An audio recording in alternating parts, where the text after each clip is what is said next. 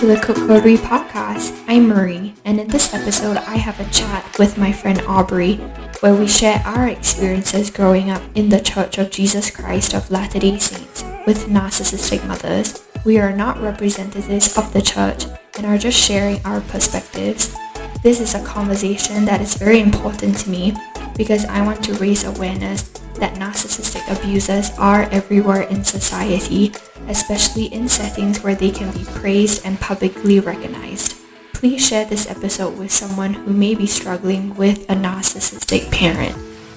Hey Aubrey, welcome to the Cookery Podcast. I'm so grateful and excited to have you join me today. Hi Marie, thank you so much for having me. I'm so excited to be here. So Aubrey and I have a lot in common. We both grew up in the LDS church, we both served missions, and we both had positive and negative experiences within the LDS church. And Aubrey has so kindly been willing to have this conversation with me and share her story with us. So Aubrey, I was wondering if we could start with you telling us about your childhood. What was your earliest memory? Yeah. My earliest memory was probably at about 3 years old and maybe 4, somewhere around there. And I remember my mom and dad were in a fight about something. I don't remember what it was, but they were fighting and my dad was carrying boxes out of the house that were, I guess, must have been his belongings. I think that must have been when he was moving out, because my parents finalized their divorce when I was 3. I think it was a few months before I turned 4, something like that. And that memory of your dad leaving with his boxes, do you remember how you felt when you saw that? I just remember feeling really sad and confused. Just like, well, where's Daddy going? Because I've always been a big daddy's girl, and he's not a narcissist. And so I've always been really close to him and had a bond with him that I never was able to have with my mom. And so I was just upset because I was worried that I wasn't going to see my dad again. And I was just confused about the whole situation because, I mean, I don't remember. Maybe things were explained to me about what was going on, but I don't remember if it was what was said or anything like that. I just remember being sad and confused mainly. I'm so sorry you had to experience that. Children are so innocent, and memories like that stay with us for a long time. Could you tell us a little bit more about what happened after that and what life was like growing up with your mom? Honestly, a lot of my childhood is really fuzzy as far as memories go. Due to the amount of trauma that I went through in my childhood, I don't remember probably 90% of it. But my therapist said that's normal, unfortunately, due to the trauma. But some of the things that I do remember, one of the main memories that sticks out for me is, unfortunately, one of the most traumatic ones, and that was being locked in the laundry room for timeout. Sorry, I wasn't expecting to get emotional,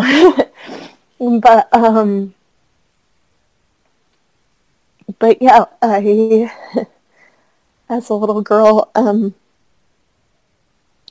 probably from the ages to about 4 to about 8 years old, my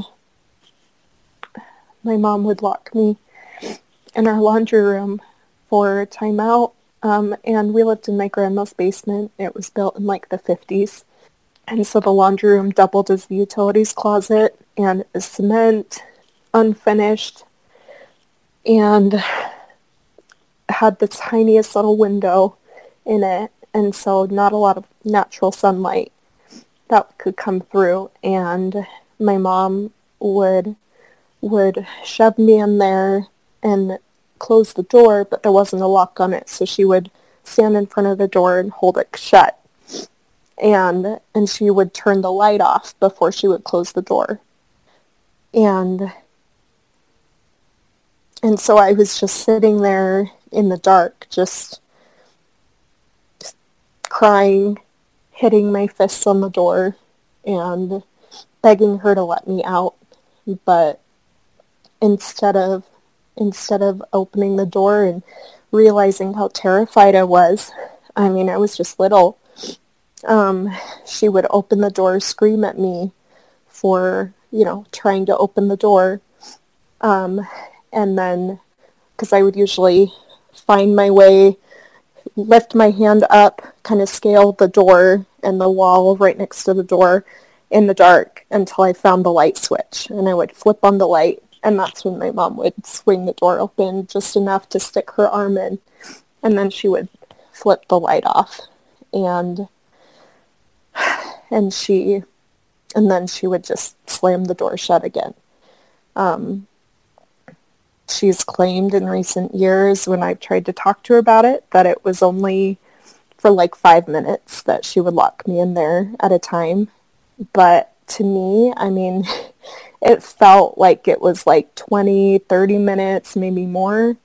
But I mean, when you're a child and you're in a dark, scary place like that alone, I mean, time just stands still, and it just feels like so much longer than maybe it really is. And so maybe it really was only 5 minutes, but it felt like 20 or 30 minutes. And it was just very scary and very traumatic. And it would happen at least once a day, sometimes twice a day, probably every day from about 4 to 8 years old. And my siblings, well, my brother was put in there about half as often as I was, and then and he's older than me, and then my little sister was never put in there. She was the golden child, and she was only put in timeout one time, and that was in sitting on a kitchen chair in the corner of the kitchen in a well-lit kitchen, and just facing the corner for like 5 minutes, like a normal timeout. But I realize now that, I got the brunt of things because I'm the scapegoat child. And so that's really the primary memory that stuck with me from my childhood. I have, some other memories here and there that pop up once in a while, but a lot of them are really fuzzy, but that's the one that's just really, really vivid still. I can't even imagine how scared you must have been being in that room. As long as I've studied narcissism and abusive parents, the more I learn about them, the more I feel like I don't understand them sometimes. Because how could a parent, and you and I are both parents ourselves, we're both mothers. Yeah. How could a parent treat a child like that? Yeah, I don't understand it either. I could never do that to my child. And all this time, while you're having these really high stress, high anxiety situations with your mom, you were growing up in the LDS church and you were going to church. Yes, that's correct. Could you share with us what your experience was like growing up in the church? So it wasn't all bad, like you mentioned at the beginning. I did have some positive experiences. I made friends,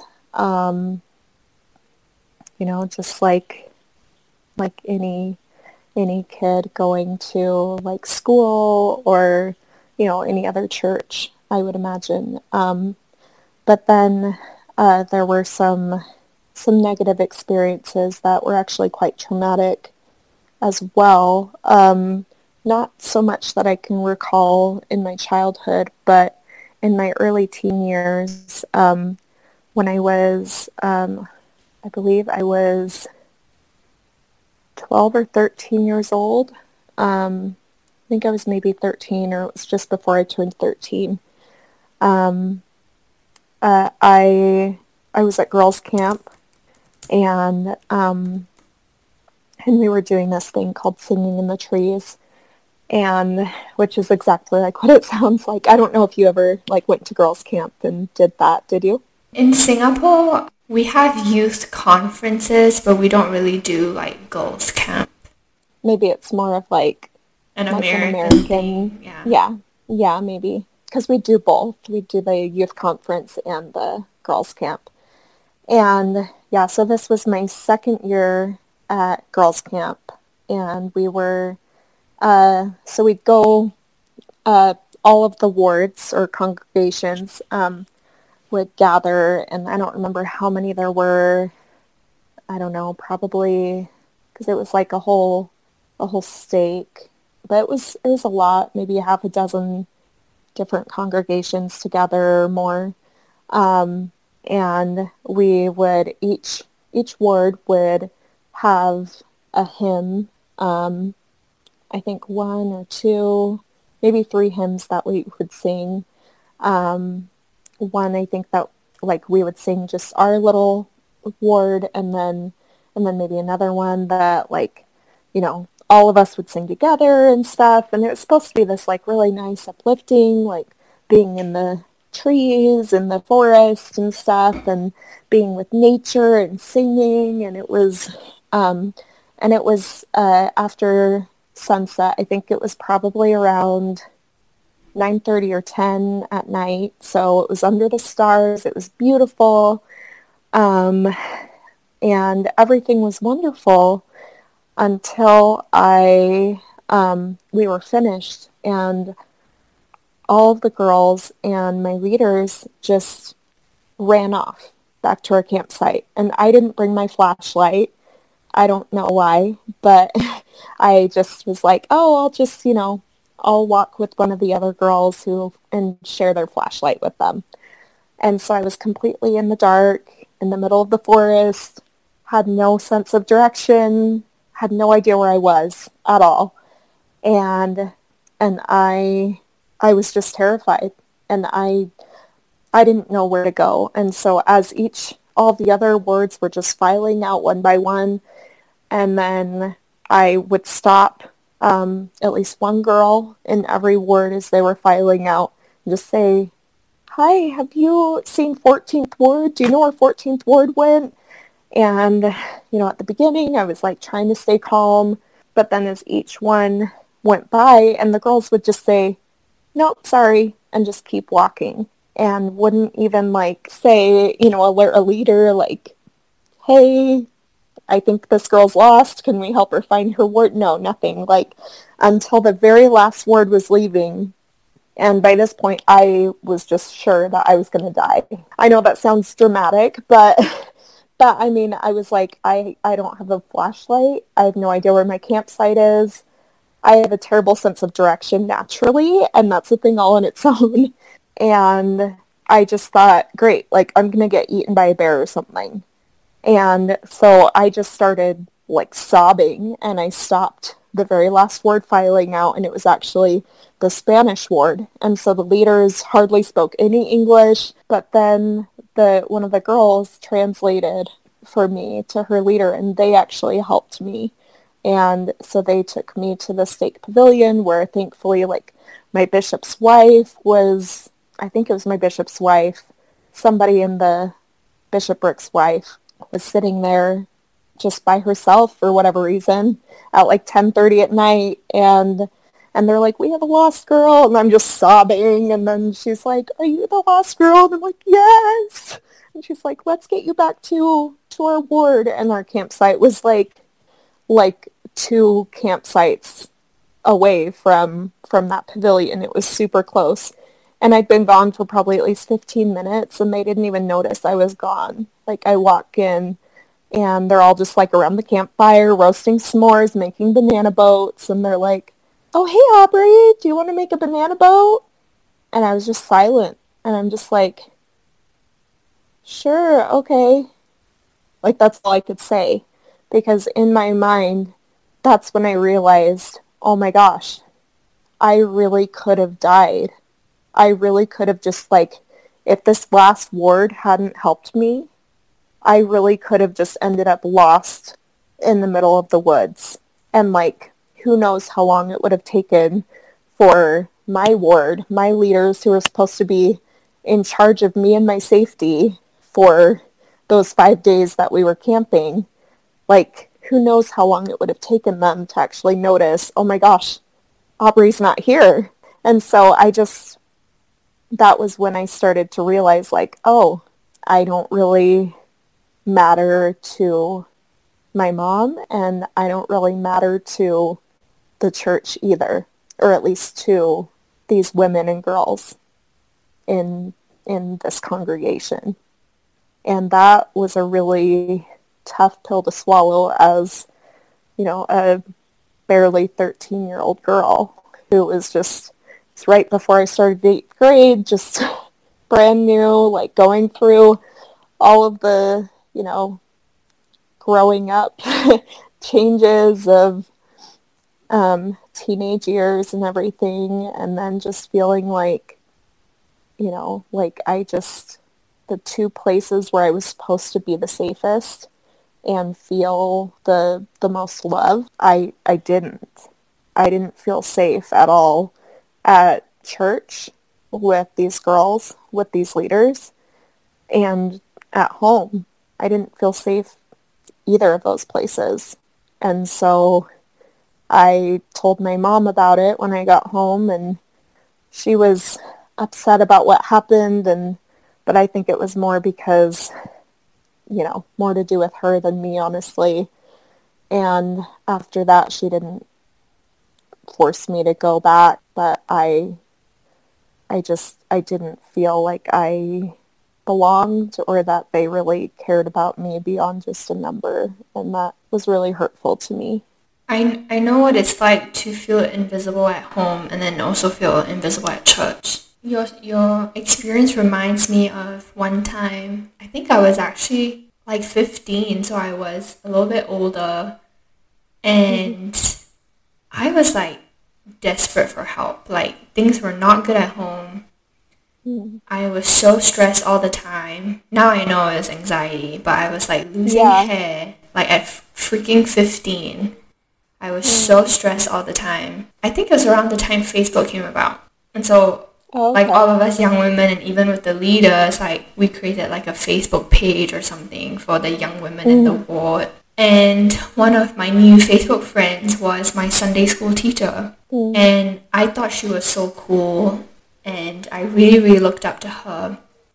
And there was this one day I had this huge fight before church with my mother. And I wanted to go to church because she does put on like a different persona when she's at church. Yeah, I totally get that. So even though like I was kind of invisible in my ward, I still loved going to church because I had friends in other wards, like from like people I met in seminary and youth conference and stuff. And I remember being so sad during Sunday school, so I left and I sat in the bathroom like for the next 2 hours, because back then church was 3 hours, right?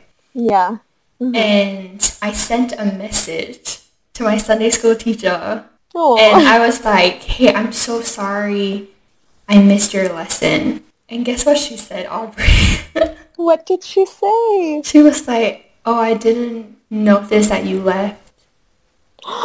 And it was like a dagger to my heart, because that was like my attempt to like get someone to notice me. Yeah. And she like didn't even notice that I was gone. Oh.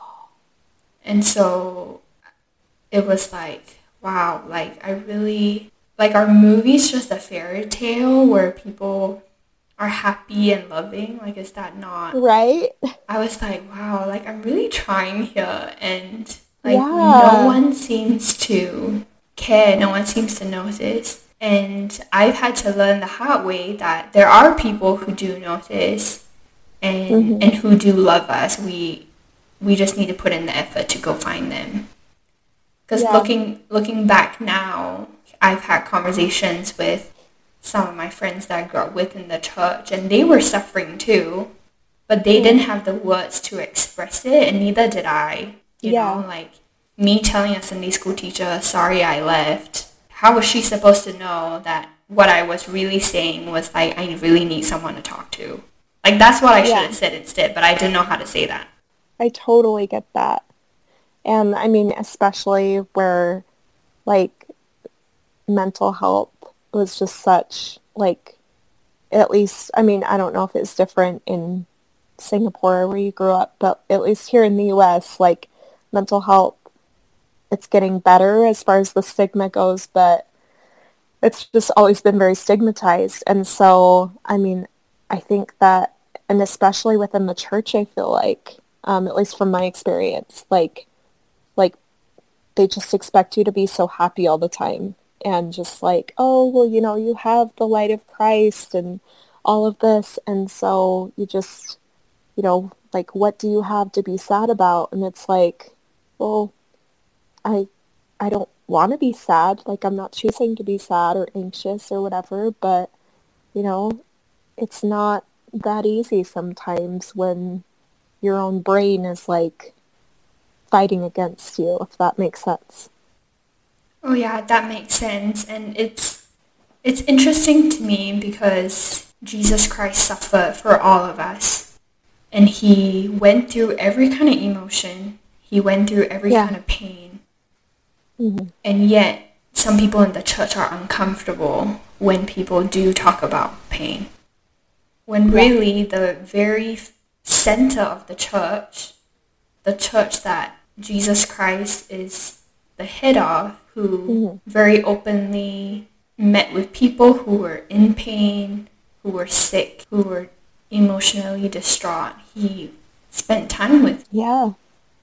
And he loved them. Let's move on to narcissism, because Yeah. I would love for you to share with us how you first learned about narcissism and how you started to connect the dots in your life. Yeah, absolutely. So, I mean, I just always felt like something was just kind of off, for lack of a better word, with my mom and my relationship with her. Because, I mean, my siblings, especially my sister, have just always had very, very different relationships with my mom than I ever have. And so I just started to feel like, I can't, it can't just like be me. I can't be like really the only problem here because I had so many friends. I still have a lot of friends. And, really I tend to get along with people in general really well. My mom is really the primary one that I struggle with. And so I, as I was in, let's see, this would have been about a year and a half ago when I was in group therapy for postpartum depression and anxiety. It was an intensive outpatient program, and I was really hesitant about it at first just because of the stigma and everything, but I'm so grateful I did it for so many reasons. But I that was kind of the beginning of what started opening my eyes to narcissism is because I remember in one of the sessions kind of venting about something with the group about my mom and this one woman mentioned, she said, that sounds like gaslighting to me. And I had like kind of heard that term before, but like like, I really didn't know a whole lot about it before then. And so then she kind of like described it a bit, and then I was like, okay, yeah, I see what you're saying. That does kind of sound like that fits. And so then I started from there, that kind of got the wheels turning, and I started like on my own researching things about mental health, and I started watching YouTube videos from accredited like therapists and mental health professionals talking about, I think first gaslighting, and then, it would like go to different videos that are related to that topic. And so then it would like bring up, like, oh, well, you watched this on gaslighting, so what about watch this on narcissism, and then like BPD and things like that. And so then at first I thought, oh, maybe my mom like has borderline personality disorder or something like that. And I even talked to my therapist about it. But then the more I started to research things, I was like, no, that doesn't quite fit. And then I started looking more into narcissistic personality disorder. And I was like, okay, like this is starting to fit more. And that actually kind of came up more a little under a year ago when I started therapy again for with a different therapist for to start working through my traumas. And anyways, and my therapist went through the checklist of in the DSM-5 manual and of the traits of NPD, and she was like, this isn't an official diagnosis because, she's not here for me to like directly diagnose her and stuff. And she's like, and what you've described, what you've experienced with her, this is what it sounds like to me. And she's like, your mom checks all of the boxes, and you really only need to check like 5 or 6, I think. And so that was like the wake up call, and I'm like, okay, like I'm not crazy. This isn't just me, like my mom really does have some issues, but she needs to be willing to first accept and acknowledge that and seek help for herself and be genuine about wanting that help in order to change. And unfortunately, I mean, she hasn't been willing to do that. And, any efforts that she's made to change, I felt like, at least from what I've seen and experienced, haven't really been sincere. It's just been to try to kind of suck me back in.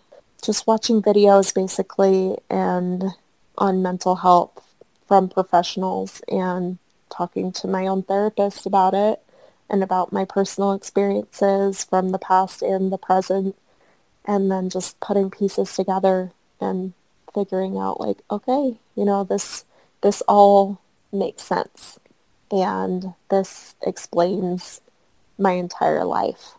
It started with that group, that support group you were in, and was that what caused you to realize that you were abused? Yeah, actually, that's what started to get the wheels turning on that, is I started to, when somebody mentioned, the gaslighting, and then like, oh, well, gaslighting is a form of emotional abuse. And then I'm like, oh, well, my mom's like not abusive. Like we butt heads like all the time pretty much, but not quite all the time, but the majority of the time. But like she's not abusive. Like everybody has those times and whatever. And I just kind of brush it off. But that kind of got the wheels turning.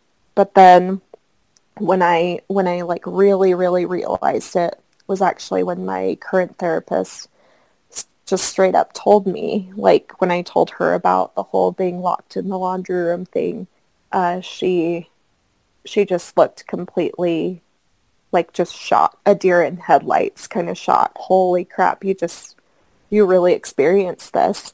And then And then she's just like, that is straight up mental and emotional abuse. That's psychological abuse right there. And if you had experienced this today, like if you were a child going through this today, then CPS would remove you from the home. That's how serious that is. And it wasn't until that moment when she really said that and put it in those words where I was like, holy cow, are you serious? And she's like, yeah, this is like, this isn't just, some like, oh yeah, like she probably shouldn't have done that, like kind of a bad parenting thing, whatever. Like, no, that was straight up abuse, and for like 4 years straight, at least, of my childhood. And she's like, yeah, that definitely explains, why you have PTSD. And then I was later diagnosed with CPTSD from a psychologist that I saw, because I just want to get my mental health on track. And so, yeah, it's had a lot of impact on me, beyond just my childhood, even though I haven't really talked to her much or had much of a relationship with her now for about the last 10 months or so, almost a year. It's still like I'm working through unpacking all of the trauma and healing from all of the damage that has been done since I was a child for the last 25 plus years. So it's a lot. But anyway, sorry. I hope that answered your question. Oh, no, yeah, you definitely did. And I can't imagine the frustration and the confusion it must have been for you, that realization, like, wow, my mother did abuse me. And that must have been really difficult for you to accept.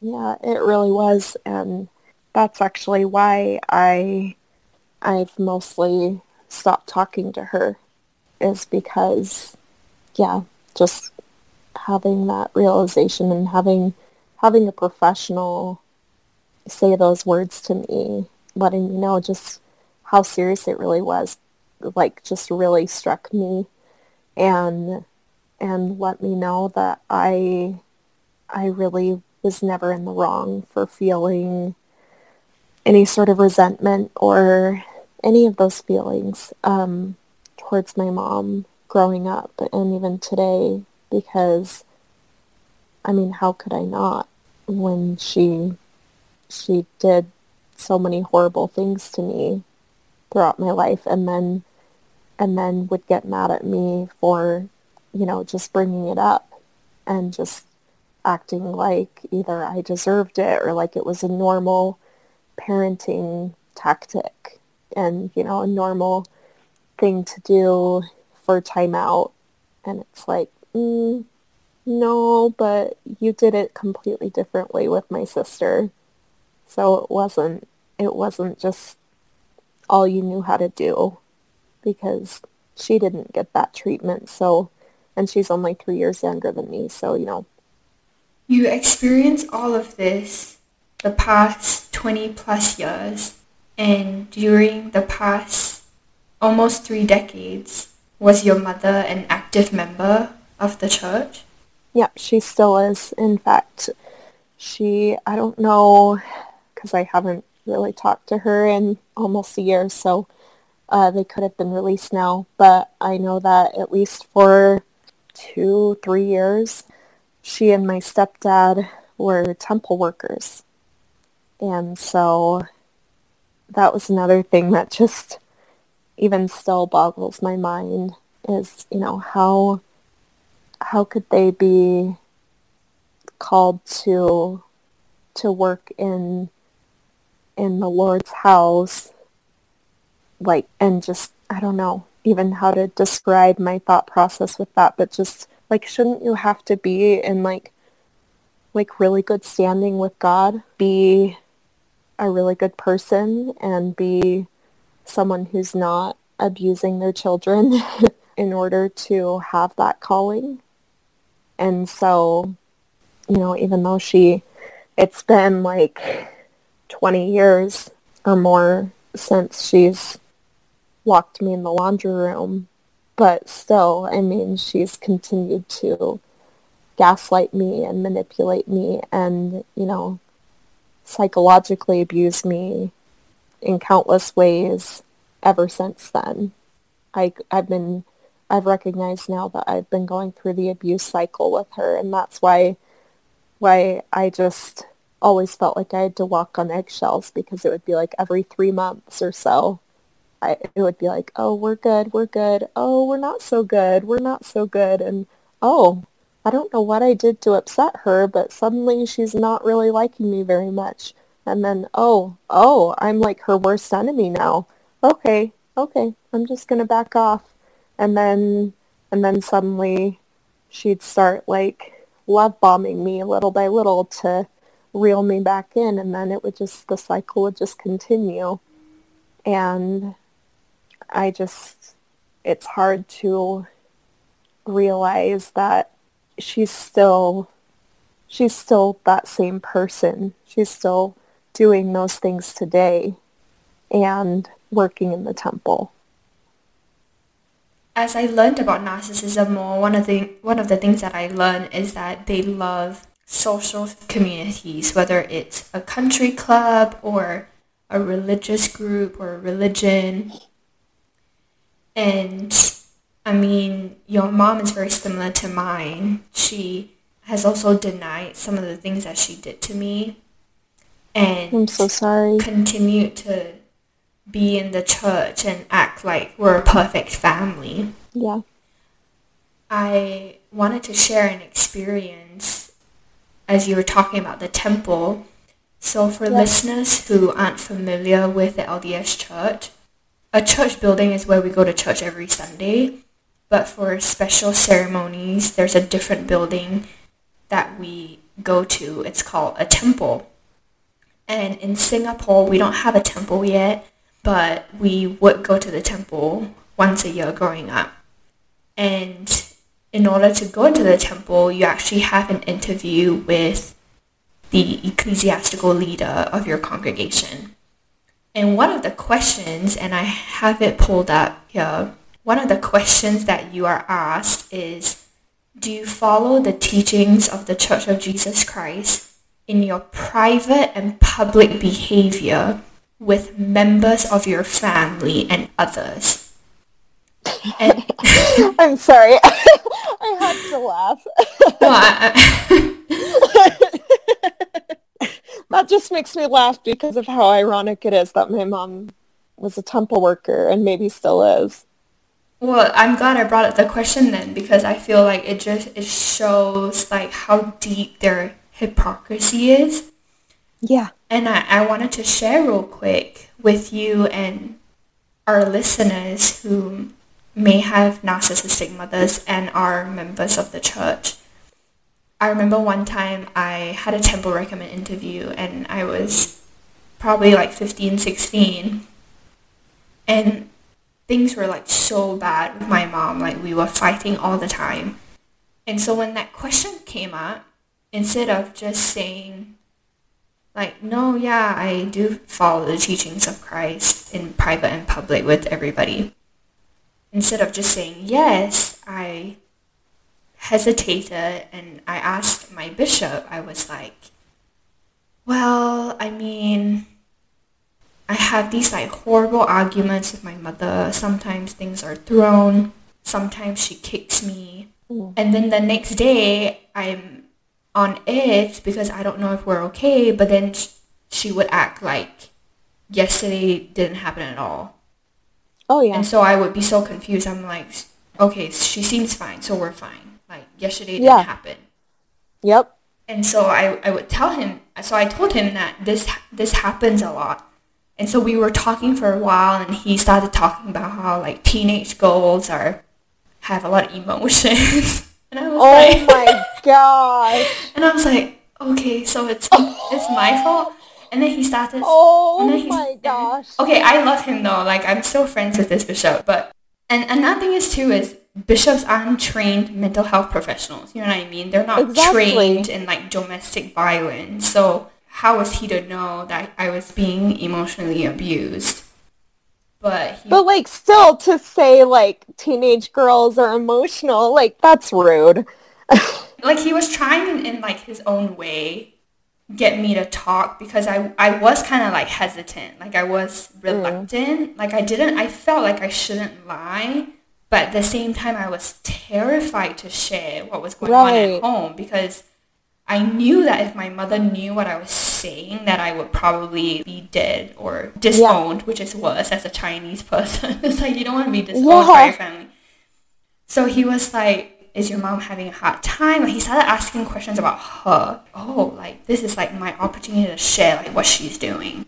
Well, I mean, she's always kind of acted like this, and I thought it was normal, but as I've gotten older, and I go to friends' houses and other people's houses and see how they interact with their family, with their parents, I don't think it's normal to, like, you mentioned earlier, that cycle of, like, being okay and then being not okay, and just this back and forth of things being okay and things being super chaotic, right? Yeah. Like, you don't know, like, which mom am I going to get today? Exactly. Yeah. So he helped me to, like, calm down and forgive my mom. Like, we talked about forgiveness. And I felt good about saying yes, that this was a new leaf that I was going to turn. And my mom and I are good, and I feel comfortable saying that, yes, I do follow the teachings of Christ, to go into the temple. So then I leave the temple recommend interview, right? But instead of being in there for like 2 minutes, I was in there probably for like an hour. Oh, wow. And my mother was pissed. She was like, why were you in there so long? I was like, oh, we were talking. She was like, about what? You're supposed to say yes to everything. And I was like... Oh my gosh! So I'm supposed to just lie so I can go to the temple? Because that's what she does. Like, that's what they do. Yeah, because you can't honestly say, oh yeah, like, I'm good with, you know, my family and fellow men, like, at home and everywhere, and just be honest about that when you're actually not being that way. I mean, unless they just, like, genuinely in their minds, I don't know. You know more about narcissists than I do. And so I don't know if maybe they just genuinely think, oh no, like, this behavior is good and I'm fine. Like, I don't know. Is that a thing? So narcissists do have a lack of self-awareness. So yeah, they genuinely believe that they're not doing anything wrong. That's why lying comes so naturally to them. Because they don't actually think that they're lying. They think that it's the truth. Yeah, because they've written their own narratives for their lives. Exactly. So going back to that conversation after I left that Temple Recommend interview, and my mother was upset that I was in there for so long. And she's like, what do you talk about?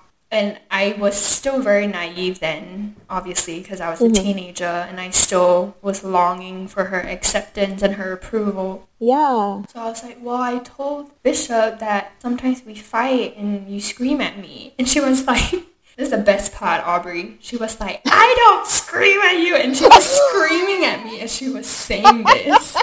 Oh my gosh. So what do you do? It's so confusing, right? You say you don't scream at me. Like, that's where the gaslighting comes in and the manipulation. They're trying to convince you to question what's real. But, like, they're screaming, I'm not screaming at you. Screaming. But, yeah, yeah. Like, that's how someone goes crazy. Yeah.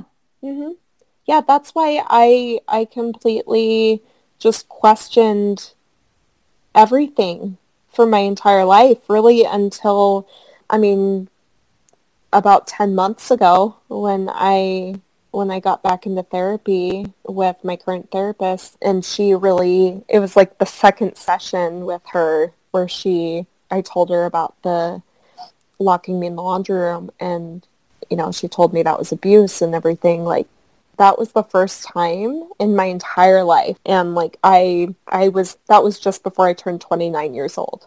First time in like about 29 years that I actually realized, oh my gosh, I'm not crazy. And this is not healthy or acceptable or normal behavior that my mom has been doing and, acting towards me for my entire life. I'm totally in the right to be feeling the way that I've been feeling towards her and her actions for my entire life. And, and she has been gaslighting me with trying to tell me that she straight up told me when in the last few years, my brother and I, he's brought up the laundry room thing. And he would just say it in kind of like a halfway joking, halfway serious kind of way. And he would just be like, remember when you'd lock us in the laundry room for timeout? That was scary. And then just kind of laugh. Yeah, but like also he's on the autism spectrum. He's very high functioning, but still. And so like my mom kind of has that grasp on him with that too, because she has that advantage over him where he just doesn't see just how toxic and damaging she is and these behaviors are. And so anyways, when he said that, and then I just was like, but really though, and she just snapped, and she was like, this was like maybe 2 years ago, something like that. And she was just like, oh my gosh, you guys act like I was abusing you. I wasn't abusing you, and you act like it was so much worse than it really was, and it wasn't even that bad, blah, blah, blah, blah, blah. And just like you said, like with that gaslighting, but saying it very defensively, she was angry. And offended. And yeah, very, very offended. Like we had just personally destroyed her reputation and said that her character was just terrible. And so, and of course, all of that, just how they look is everything. How they look on the outside, how people perceive them to be as people on the inside, and all of that. It's everything to them. And so because we had kind of put that in question, even in a private setting, she was just livid and just let us know that we were wrong, and that that it really wasn't that bad, and that, it wasn't abuse and whatever. But it was. She just was gaslighting us and she couldn't accept the fact that she had done something so terrible. Yeah, because that would mean that she would have to be accountable. Yeah. And that would be exactly very scary for her to own up and take responsibility for how she hurt you guys. Yeah, it's true. How has realizing and learning about the abuse affected your mental health? That's a great question. Honestly, so in some ways, I feel like it's helped, just in terms of, recognizing like, oh my gosh, I'm not the crazy one. So this is awesome. Good news. I'm not crazy. But then in other ways, I mean, I guess just the whole recognizing that my mom's a narcissist and that I was abused has overall, that recognition has been a positive thing to, as far as me getting the help that I've needed for my mental health, because in doing the trauma work and therapy that I've been working on to heal, I've recognized that, okay, I definitely have PTSD. My therapist told me that. And then it's like, okay, I know that there's a lot of other stuff going on up here in my head, and I want to figure out exactly what's going on, get proper diagnoses from a professional so that I can figure out how to actually heal. And so then I saw a psychiatrist. I was diagnosed with 5 different mental health conditions. Yay me! Depression, anxiety, CPTSD, so complex PTSD, and OCD and ADHD. And so I guess that in a way being aware and has kind of, it's helped to lead me to seek the help that I've needed for a long time, which is a great thing. And so I'm grateful for that awareness as far as that goes. Thank you so much for sharing that. May is Mental Health Awareness Month, and I hope that this episode will encourage adult children of narcissistic mothers to ask for help. Growing up with narcissistic mothers, we were taught not to ask for help, to figure things out on our own. And I just feel so grateful that you were willing to be vulnerable with us and to share your story. Thank you so much for having me, Marie. I really, really appreciate you giving me this incredible opportunity to share my story. So thank you. Thanks so much, Aubrey. Real quick, before we end, could you share with listeners how they can connect with you? Yes. So you can find me on Instagram, and I have a page that is called Daughters of Narcissistic Mothers. Awesome. Thank you so much again, Aubrey, for your time. Yes, thank you so much, Marie. It was a pleasure. Hey friend, thanks for listening. If you enjoyed this episode, please leave a review or share it with someone you love. Thanks again for listening, and I'll see you next time.